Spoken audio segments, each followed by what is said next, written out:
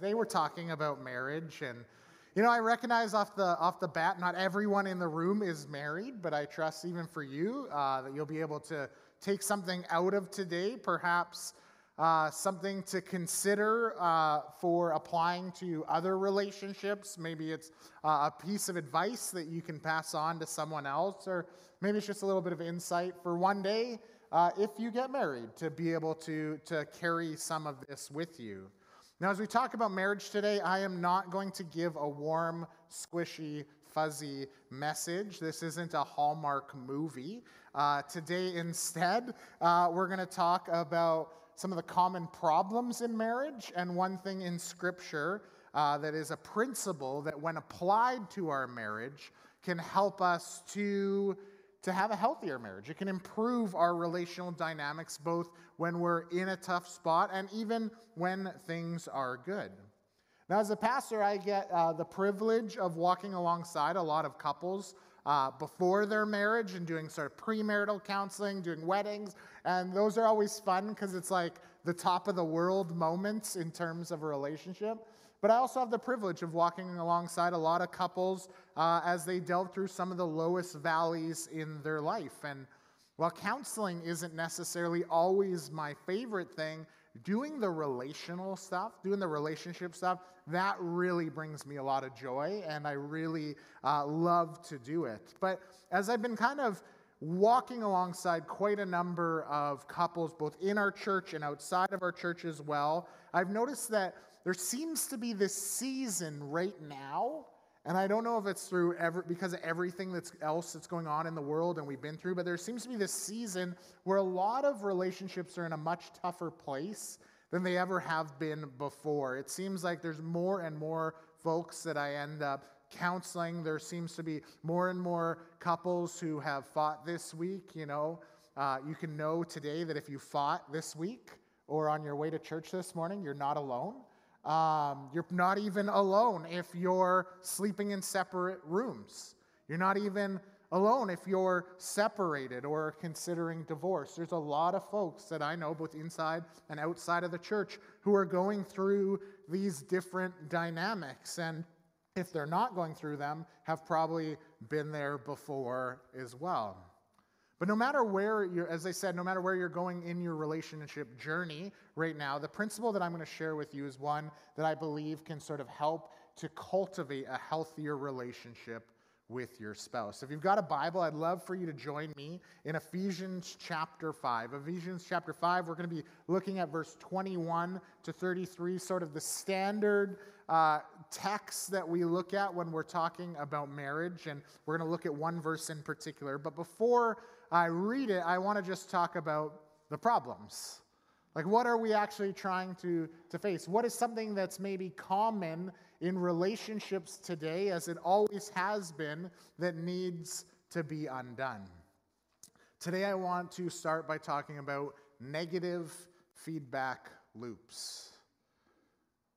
We all know what feedback is, right? And when we're talking about on a stage, it's when the speaker gets a little too high or the mic gets a little bit too close, and as the sound goes into the mic, it loops out of the speaker, back into the mic, back into the speaker, back into the mic, back into the speaker, and it makes that sound that kills all of our brains, right? It's this loop that takes place where one thing leads to another that keeps on building until the loop is broken.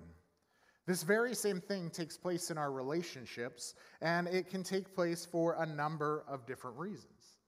In my experience, there's two main ones.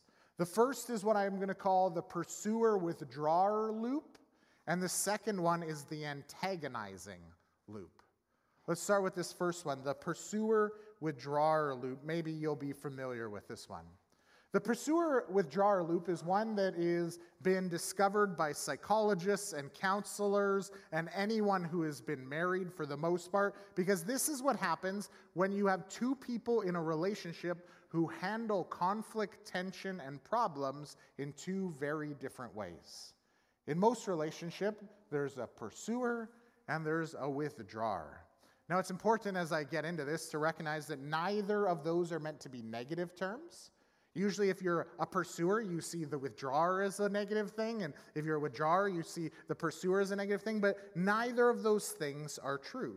While certainly one behavior might drive you nuts more than the other one, these are both simply behaviors that we exhibit that lead to a relational dynamic that can have some problems. So what does this look like? Well, this looks like when one partner, when things get tough or tension comes, they decide that they need more affection or attention, and they draw in towards the other one. A withdrawer, on the other hand, deals with tension and trouble in a different way. They withdraw. They say, I need my space and my independence. Now, while not all of our relationships will have this dynamic, it is very, very common. And what happens as the pursuer chases the withdrawer and the withdrawer leaves the pursuer? More and more tension. In my marriage, I'm the pursuer and my wife is the withdrawer. If we have an argument, I'm the one who gets needy, and I'm the one who goes and chases after attention or affection first.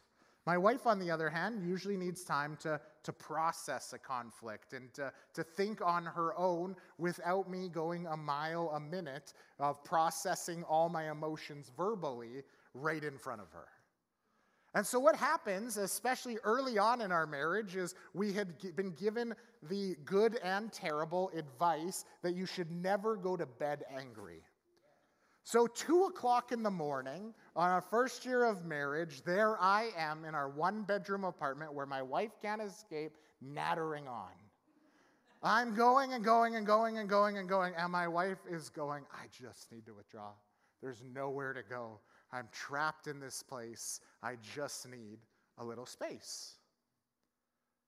Do we see where this could lead to a problem? As my wife needs space and needs to withdraw, I need to pursue, and she wants to get further, and I want to chase harder, and so things go on, while never actually meeting either one of our needs. Neither of us leaves satisfied, and we pass out and start again in the morning. That's one type of negative loop. Perhaps you've experienced it.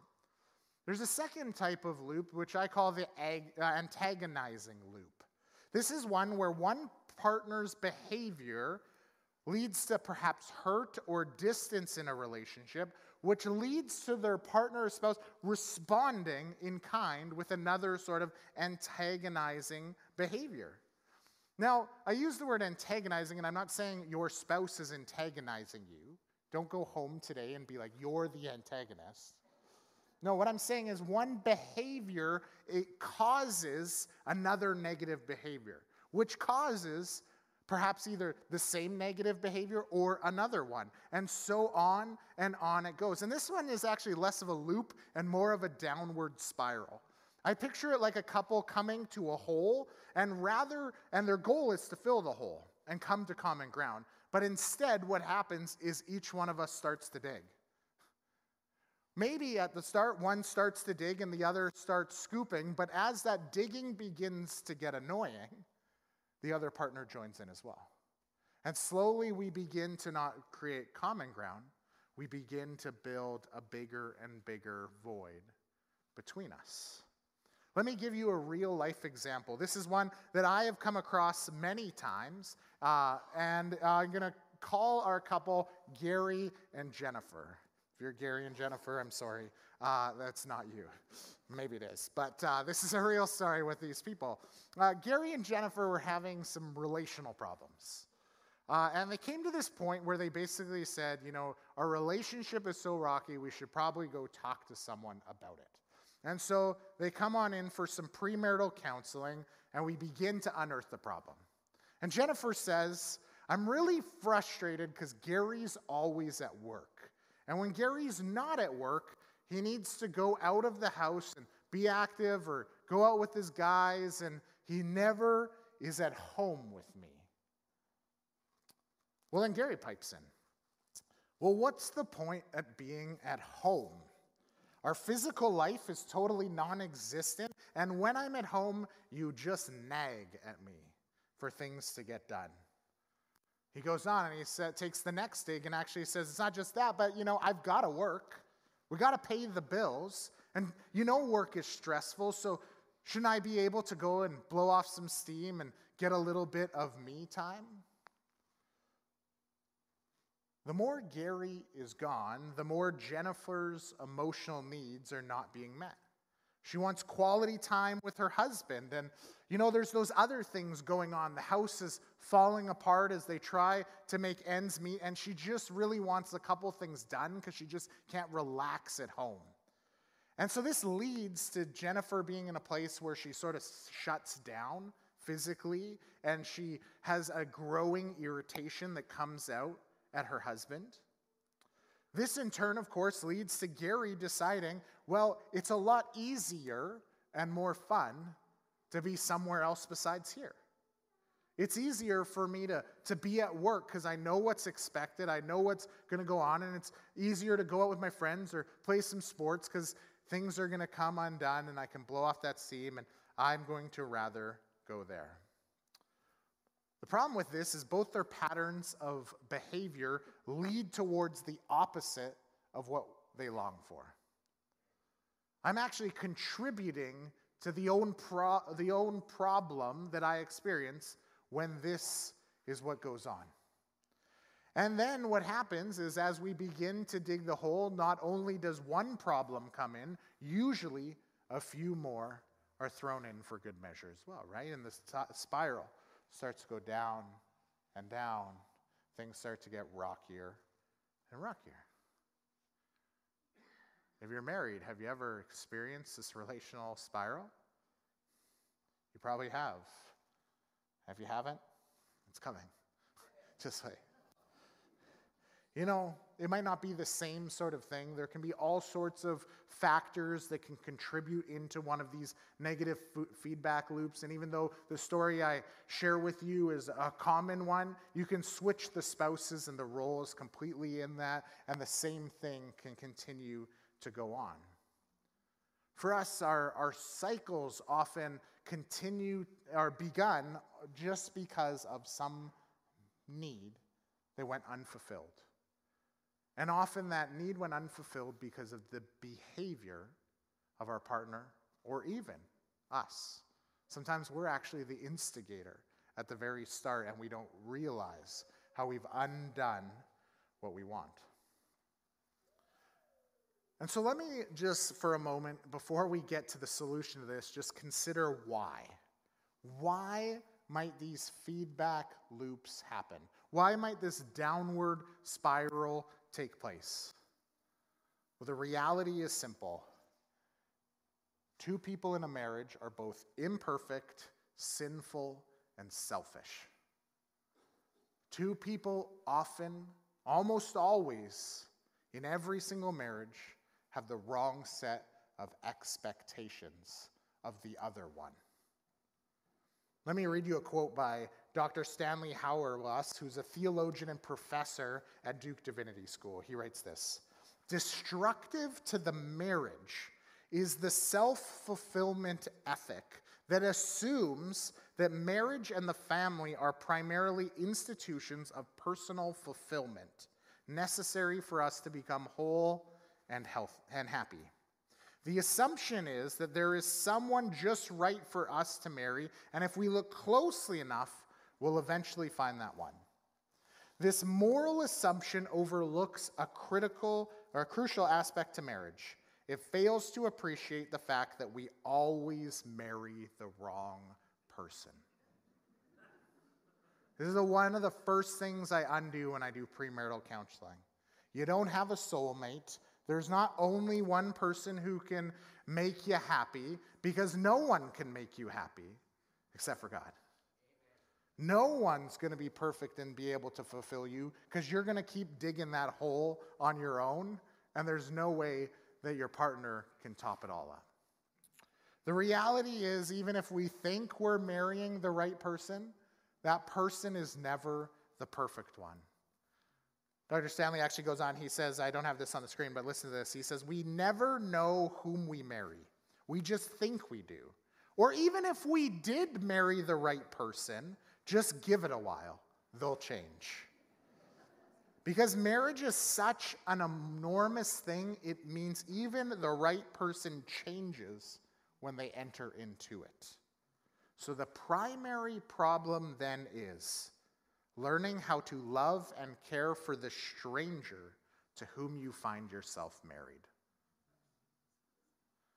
The picture of marriage, the relationship that we have, is one that's supposed to give us a taste of what the goodness is in our relationship as the church with God. But it's always going to be flawed. It's always going to have problems.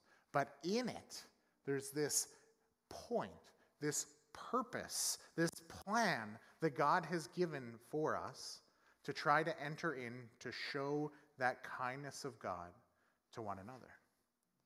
And yes, there's going to be moments in our relationships, even after we've been married a long time, where we're going to look across the dinner table and go, "Who are you?"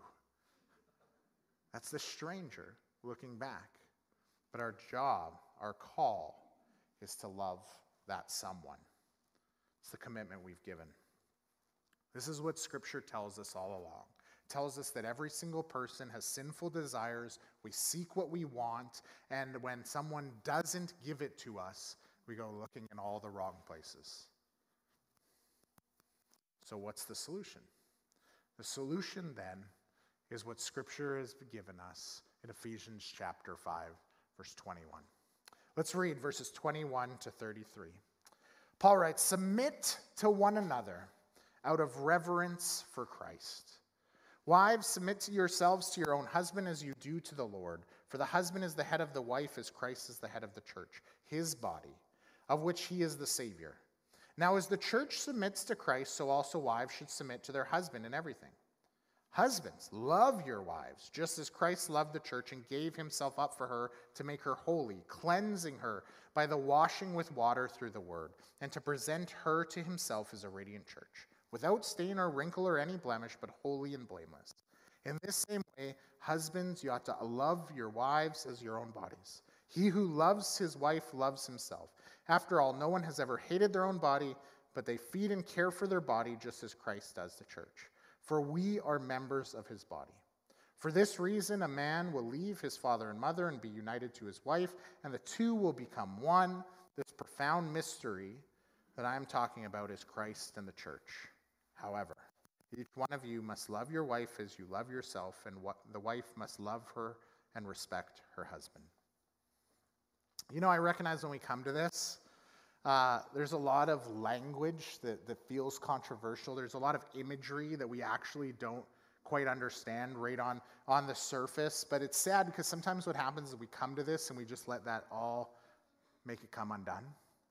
But really what happens when we listen to this is we see that there's an incredibly helpful principle which God has provided for us to undo those negative feedback loops that come into our marriage. It happens right there at the beginning, verse 21, which is sort of the umbrella over the rest of the verses. Right before verse 21, there's this depiction of what a spirit-filled person looks like. And verse 21 then gives us a bridge to say, out of being spirit-filled, out of being a person who follows God, who's filled with the Holy Spirit, as you enter into marriage, this is what you should do. Submit to one another out of your reverence for Christ. Submission in the context of a Christian relationship has this idea of putting someone else and their needs above our own. The word submit here actually comes from an old military term which refers to put yourself under the rank of someone else. Even if you're the most senior person in the room, if someone of greater standing comes in, you submit yourself, even though you've been in authority, under them. That's what happens in the military.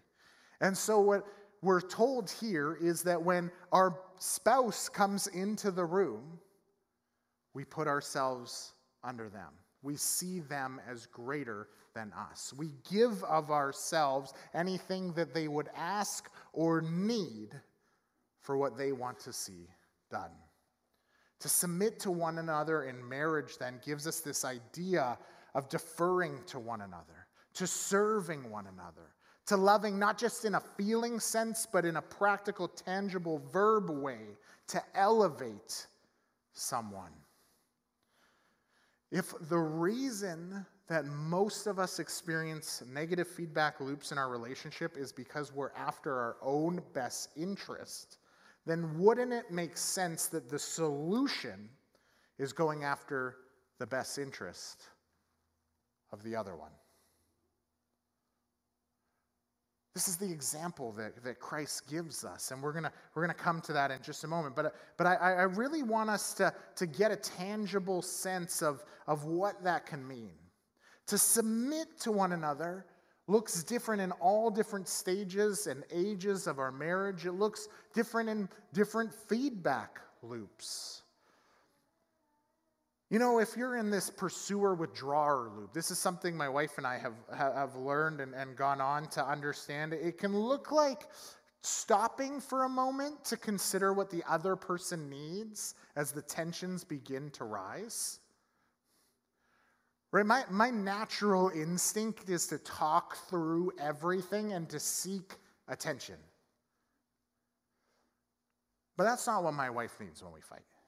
That's not what my wife needs when we disagree on something that's going on. It's not what my wife needs even when it's not just between us, but there's just something else going on in the world. And so I've had to learn to stop when something is going on and say, what does my wife need right now?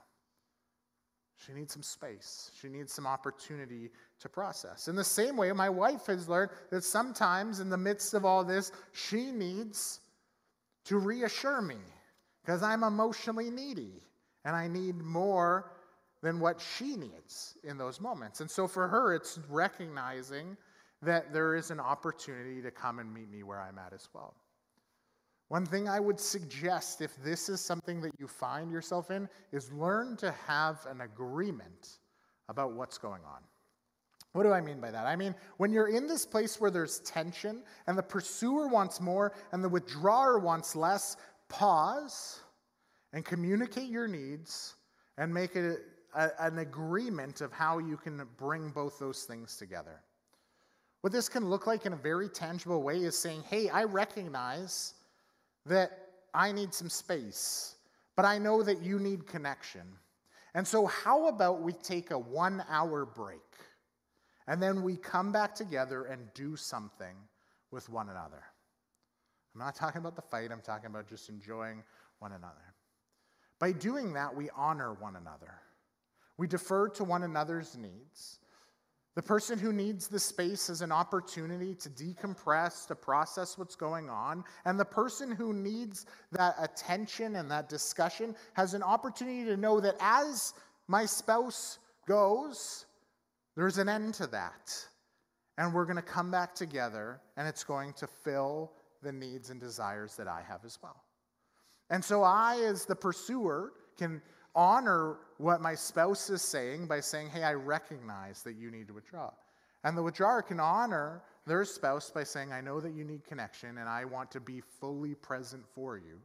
And so we're going to do that a little bit later.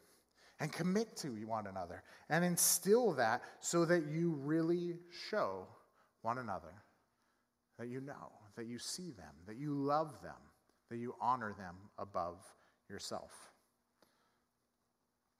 Now maybe that you're stuck in this more antagonizing loop where your behavior is getting after one another in some sort of way, or you're pulling out some type of behavior that you know the other one wants, whether you do that intentionally or not, that there comes this point where I would encourage you to stop.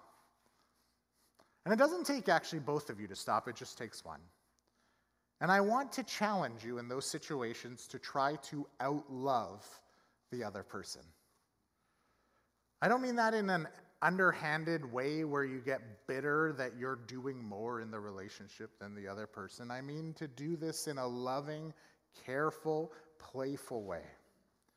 You know, most of us, the reason why we pursue going towards marriage is because we start off with a relationship that makes us feel good. where someone else has shown us value and love. Remember those days when Christmas or a birthday or Valentine's Day or something would come and you would try to get the perfect gift for the other person? Remember when you would see that other person and know they were having a tough day, so you would come and try to speak as much truth and love into their life so they know their value? Do you remember living like that? Even if you just dated for a little while before you got married. What if we actually continued to live that way? What if we continued to try to cultivate that into our marriages instead of letting the hiccups and hurts and different strains on our relationship be number one? Someone sent me a video this week, which was awesome, and it was this lady with this cup of water, and she dumped dirt into it. And she said, you know what, I don't want this junk in my life, and so I want to pull it out. And she took this picture, and she grabbed this spoon, and she started throwing out the dirt. But when it went out with the dirt, all the water. And she said, this water represents the joy of my life, or you can picture the joy of my relationship. If I keep just trying to spoon out all the junk, I'm going to throw out some of that joy with it. Instead, she said, and she grabs this big pitcher of water, what if I just poured more of the good stuff in? And as she poured the water in, what naturally happened is as the water plummeted and came back up, it pushed aside a lot of the dirt. The junk of our life getting removed as we build in that love. This is the picture of what we could have if we would serve and love one another out of reverence for Christ. What if my spouse doesn't meet me there? What if they're not ready?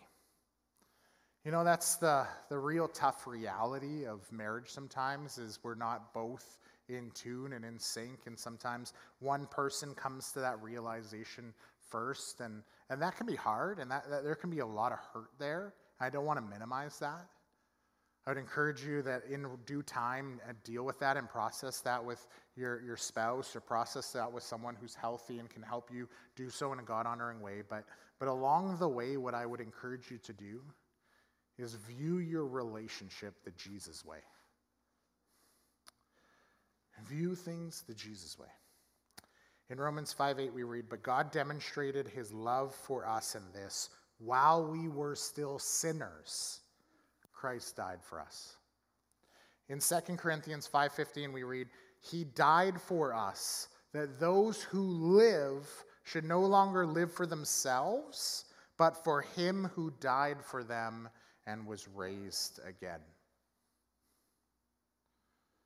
If our model in any aspect of our lives as people who follow Jesus is Jesus, we got to pursue it his way.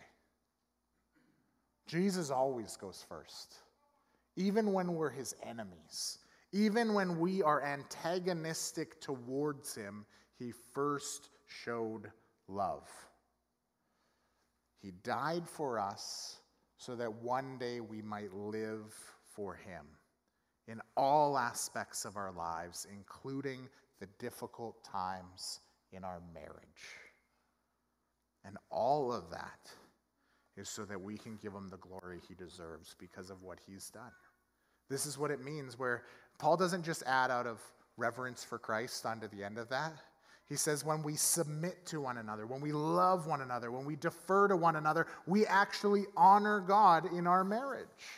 This is the call. Our marriage is not an allegiance first to our spouse, it's first to God. And our expression of how we love our spouse is a living out of that allegiance to him. The good news of Jesus, if it's come into our lives, should lead us to live drastically different marriages than any of what the world has going on. And there's hope in this. My experience, while it's not universal, has been that when couples commit towards this, there's often movement that goes on. As one begins to love the other, that person comes to a place where they're able to receive. And so in your relationship, whether it's good or bad right now, are you loving the other? Are you submitting to them? Are you looking after their needs first? Or are you going after your own? This is wisdom from God. So if you're in a negative feedback loop right now, or maybe one day you find yourself in one, remember to just do these 4 things. First, recognize what's going on. Whenever things are tough, it's helpful for us to stop and consider what may be going on. Now, not every tension in your relationship is going to be one of these feedback loops. There's going to be other things going on at different times, but it's helpful to consider, are we in one right now? And then when you're in it, recognize what needs are going unmet, not just in your own life, but in your spouse's. Ask yourself, what do they need as we proceed? Right after you do that, I'd encourage you to pray. If this is all about ultimately worshiping God and glorifying Him and our marriage being a reflection of His love for the church, then we need to go to Him for wise counsel. Fortunately, as we read in Scripture, just as like we read in James, if you come to me with an ask for wisdom, I will give it to you. Right? That's the promise of God. Ask God to fulfill you so that you're not drawing on your spouse unfairly for the fulfillment of your needs, which they can never accomplish. Ask them to guide you in how am I going to navigate this situation so we can move from this place we are out of this rut into something better. Ask Him to forgive you for where you've gone wrong because, again, this often comes because of the sin on both parts. Ask Him to help you forgive your spouse so that you can model and embody the presence of Christ.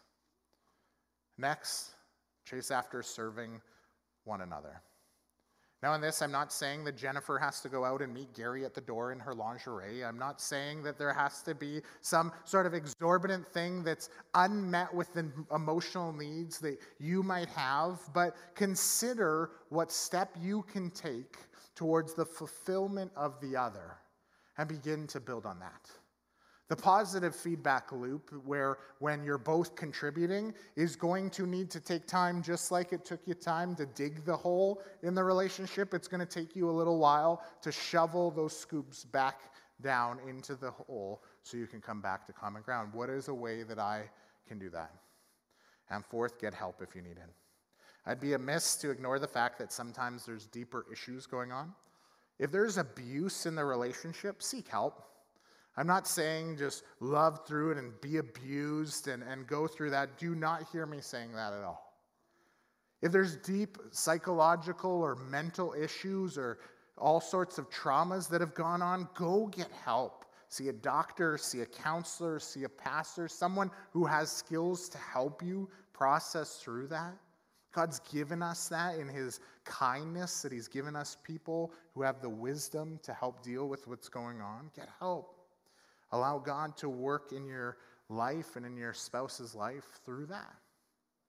And then continue to see this carry on.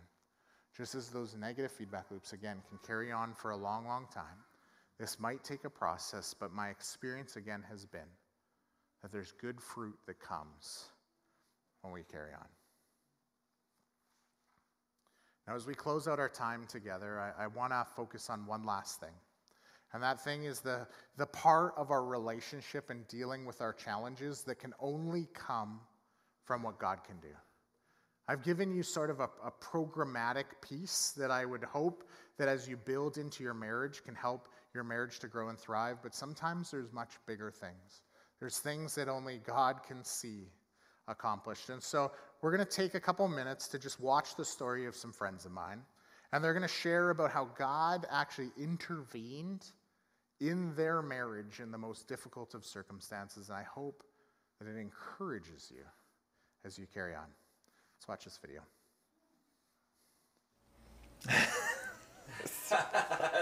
Take 25. It's all right. Okay. No pressure. We are Perry and Rita Everson. We were married in 1999, and We were busy with kids, kind of right from the get-go with our marriage. There was really no honeymoon phase at all, and it was probably about 7 years into our marriage when I noticed a romantic distance between us.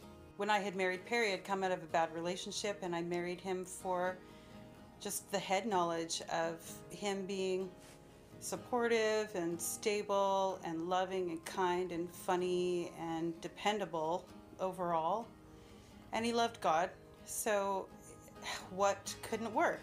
I thought that was going to be a much better love. And we'd had a happy enough marriage, but there was something missing. It was more like a best friendship. And so I told him that I didn't have those kinds of feelings, and so I sought counseling, and I went on my own to counseling, didn't get anywhere with her. Then we looked for a pastor together, and we did some counseling, and he was very good, very helpful. Throughout the years of on and off counseling and discussions between us that we had, eventually I heard the term, "it's over," and it was heartbreaking. And shortly after that, I met for a Coke with a pastor of ours that we had at the time, and we talked, we prayed.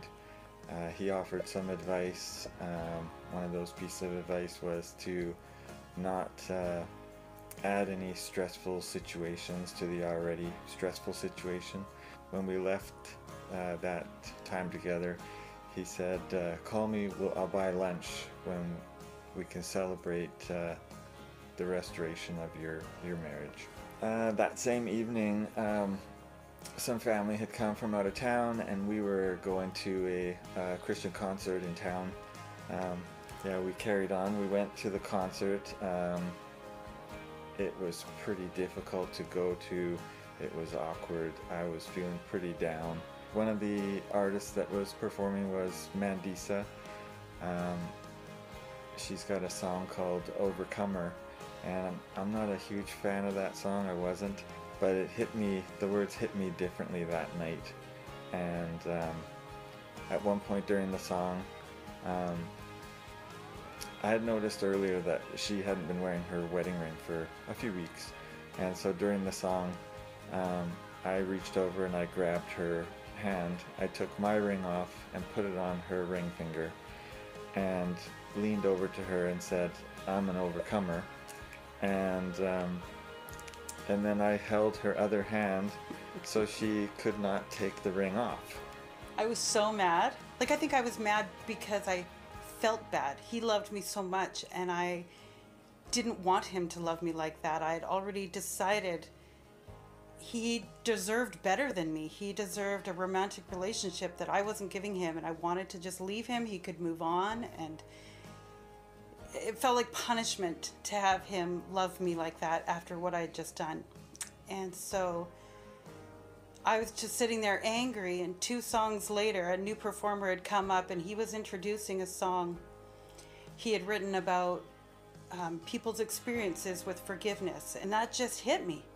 I realized that was me. That too was my story. I had lived out of God's will for a couple of years before we got married, and I had so much guilt.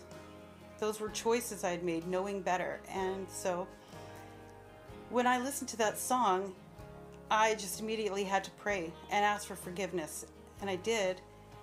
And everything changed for me. My whole body felt different. I felt like my heart changed. Like all of a sudden I realized this person sitting next to me was the best person for me. I loved him, and I loved him differently. I suddenly felt romantic towards him. I leaned over as soon as the song was over, and I yelled in his ear, of course at a concert, "Can we go outside and talk?" So we left, and I said, "This is what happened." I told him about the song, about the change in my heart, about praying, and the romance that I was feeling. And I think he believed me. It was weird. But from that day, about 10 years ago now, it's never changed. It changed in that moment despite what I wanted. Because I don't think I actually wanted that. Yeah, in that moment when she said we need to go outside and talk, I thought I was going to get smacked for what I had just done. But I was shocked, I was surprised, I was so happy, and just so thankful for the change that God had just done, and really in both of us in that couple of different songs. And the morning after that concert, I was pretty excited that I was able to call that pastor back and make that lunch appointment for our restored marriage. Now that the kids are gone, we can have a honeymoon, I guess. Yeah, you've promised me New York. Yeah, maybe next year.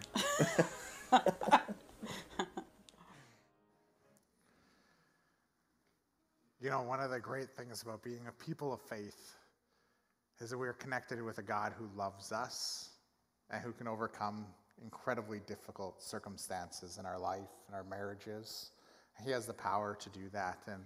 And so over the next little bit of time, we're going to have a few folks over here in this corner and over here in this corner to come alongside and pray with you if you'd like someone to pray for you. If you want to pray about your marriage or another relational challenge that's going on or something that this has brought out within you, we invite you to do that. We believe that the Lord can heal and restore relationships. We believe that God cares about what's going on, that God can move even in relationships that are long gone and deal with some of what's gone on there. And so in a minute, our prayers are going to come, and together we're going to sing a song that just magnifies who God is and what he can accomplish. So as we prepare our hearts for that, let me just pray for us, and then let's stand together and worship. And if you'd like prayer, feel free to head to one of the corners. Heavenly Father, we just thank you for who you are and your love for us. God, I thank you that you just give us practical wisdom for our life and your word. And God, I know it doesn't make it easy. And sometimes, Lord, it can feel like it just gives us guilt or shame. And Lord God, we know that that's not what you want for us. But Lord God, you want us to experience the freedom that comes from the wisdom you have. And so I pray that for everyone here today who's married, that we would be able to cling to that, to grab hold of that wisdom and enjoy the blessing that it brings. God, for everybody here who is grieving relational challenge or relationships past or whatever else it could be, the divorce of someone close to us or whatever it is, Lord God, I just pray that they would receive from you your love, your care. Lord God, would we be so bold to ask for prayer from one another? God, for those who aren't married, Lord God, I pray that this would be a reminder of something to look forward to, the wisdom to be had, the knowledge of a reason why we should pursue love with someone who also loves you, God, because what that brings together and what that can accomplish, God, we just hope that seeps into our hearts and minds. And so, Lord God, we thank you for all of that, but we also thank you that you showed your love for us long before we've ever showed love to you, that you died on the cross, that you rose again so that if we would have faith, that you could restore the whole of our lives. And God, now we just want to live out what that means for us. Lord Jesus, as we sing and as we pray over these next few moments, we pray that you would be magnified, that we would really just see you more clearly. We pray this in Christ's name. Amen.